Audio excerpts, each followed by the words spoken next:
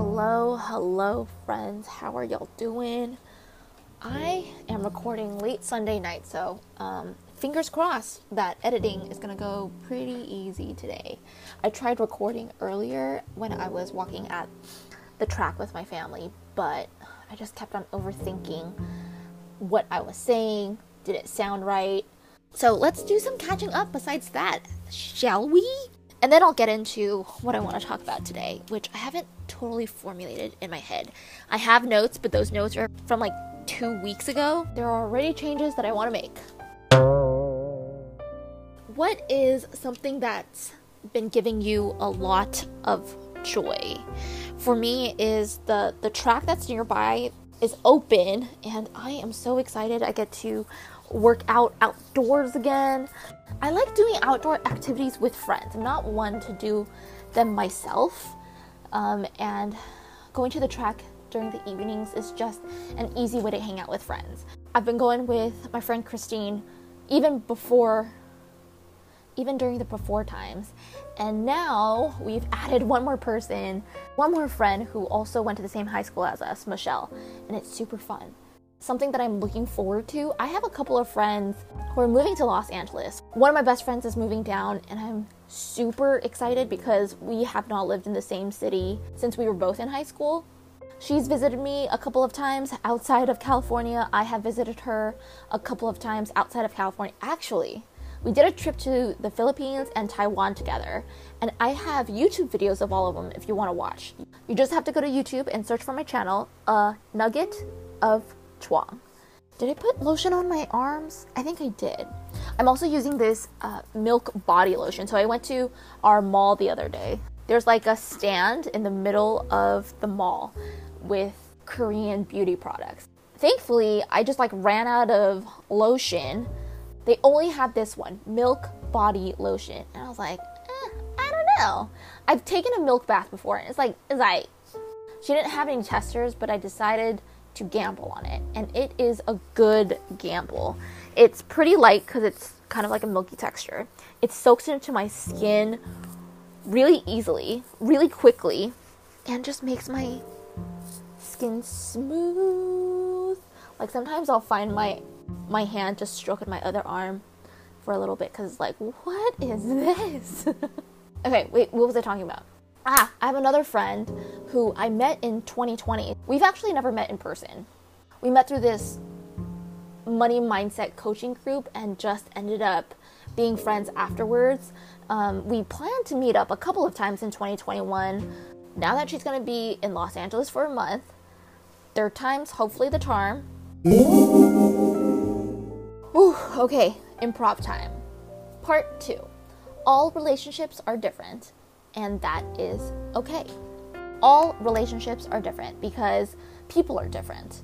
I have friends who are a lot more passive than others. I have friends who, when they run into an issue, are more action-oriented, and other friends who like to sit in their feelings for a lot longer. So I can't expect all my friendships to look the same. I do believe that there are 3 truths to all relationships, though. 1, relationships require work. 2, communication and honesty is key. And 3, a relationship is a combination of 2 people. It should not be fully dictated by one person's wants and needs. Act accordingly. So let me give my reasoning. Number 1, relationships require work. I've never had a relationship where I did not have to have a talk with them due to something. Like something changed. It's either, if I'm the one proposing a talk, it's because I've changed in some way. And because I care for the relationship, I want us to work, but I need to make the changes that I'm going through clear to them. The hardest relationship that I've ever had to work at, to cultivate, is the one with my sister. She and I used to fight physically or verbally every single day until she left for college. The only times we didn't fight-ish, we fought a lot less, is when we went on family vacations. And that's because it became more of like a us versus our parents and not me versus her. Even after I went to college, our relationship was very strained.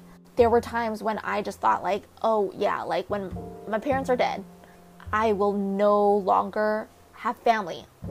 That's how dire our relationship was. But something happened like 2-3 years ago where we had the most honest conversation that we've ever had. We still do not walk in step, but we have come to be a lot more understanding of each other, even though our relationship has gotten so much better, like 1,000% better. It's still a lot of work.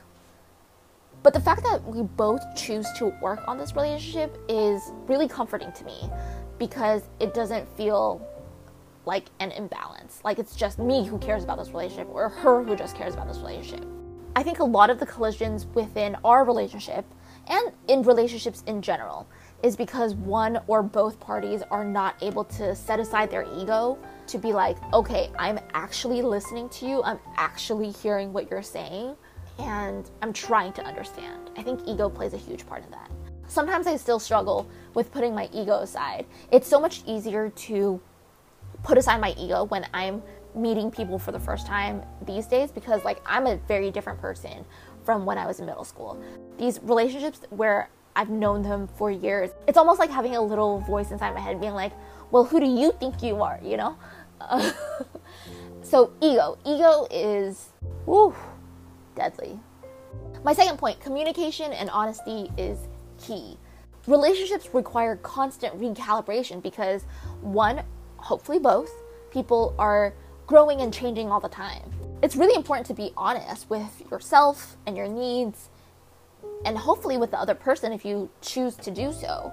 Like the story that I shared in the previous episode where I just I changed and I never communicated that to my best friend. That was because I wasn't honest with myself. That was me avoiding having a tough conversation or having a conversation.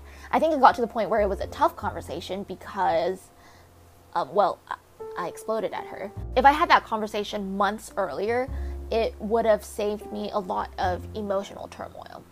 And then the third point that I had was a relationship is a combination of two people. So it should not be fully dictated by one person's wants and needs. Act accordingly. Here I'm talking a lot about like the energy and the effort that people put into relationships. It doesn't have to be, I'm not saying like it has to be 50-50 all the time, but what does need to happen is that you have to feel like the other person wants to be in a relationship with you. And then actually back it up with actions. Because if you don't feel it, if you're not able to feel the love and the support from this other person, it's almost like it's a form of self-punishment. And that's just, I'm not okay with that. I want everybody to be free of toxic relationships. I'm one of those people who thinks about relationships kind of like basketball. 3 strikes and you're out. If your friends cross your boundaries and you're not happy about it, it is your decision to speak up about it or not. Strong relationships are the ones where you can have tough conversations and you can feel seen and loved. If they continue to disrespect your boundaries after you've told them where they are, then, take that into consideration when you're figuring out, do I still want to be this person's friend or not? Those are my feelings about being in a relationship with other people. If you have any other ones, I'm very curious about what you have to say. I do want to end this podcast with a couple of posts on Instagram because I think it sums up this section beautifully. It's like 2 or 3 Instagram posts and they are all by, I don't know like on Instagram where it's going to cut off, so I'm just going to spell it out. NEDRATAWWAB. This is the first Instagram post. Relationships introduce you to yourself. Everyone you choose to be in a relationship with reflects who you believe you are, what you need to learn about yourself or resolve. In relationships, you can learn what you want more of or less of. If you are aware, you can learn to overcome, shift, and become more of yourself. The second post that I want to share is signs that you might be ready to end a friendship. 1. You dread spending time with your friend. 2. You constantly feel annoyed with your friend. 3. You've changed and the relationship doesn't fit who you are. 4. You avoid your friends' calls and texts. 5. You're reluctant to share any good news or any news in general with them. 6. You no longer have anything in common. 7. You're tired of setting boundaries and not having them honored. 8. You're no longer getting what you need. Holy crap. I didn't even read through all of those bullet points because I just saw this post 10 minutes before I started recording. Woo! And then 3. It hurts when the people you want to be seen by are your friends or family. No matter how hard you try to show them who you are or how you've changed, some will see you based on what they want to perceive. Your job is to stop trying to convince people to see you differently. Accept that they are unwilling to shift their perspective. They have all the information they need to change their minds about who they think you are. Those 3 posts are kind of like a mini therapy session for me. I will talk to y'all soon.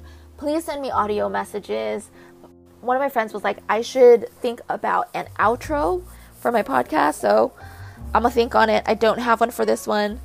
Just bing. Bye.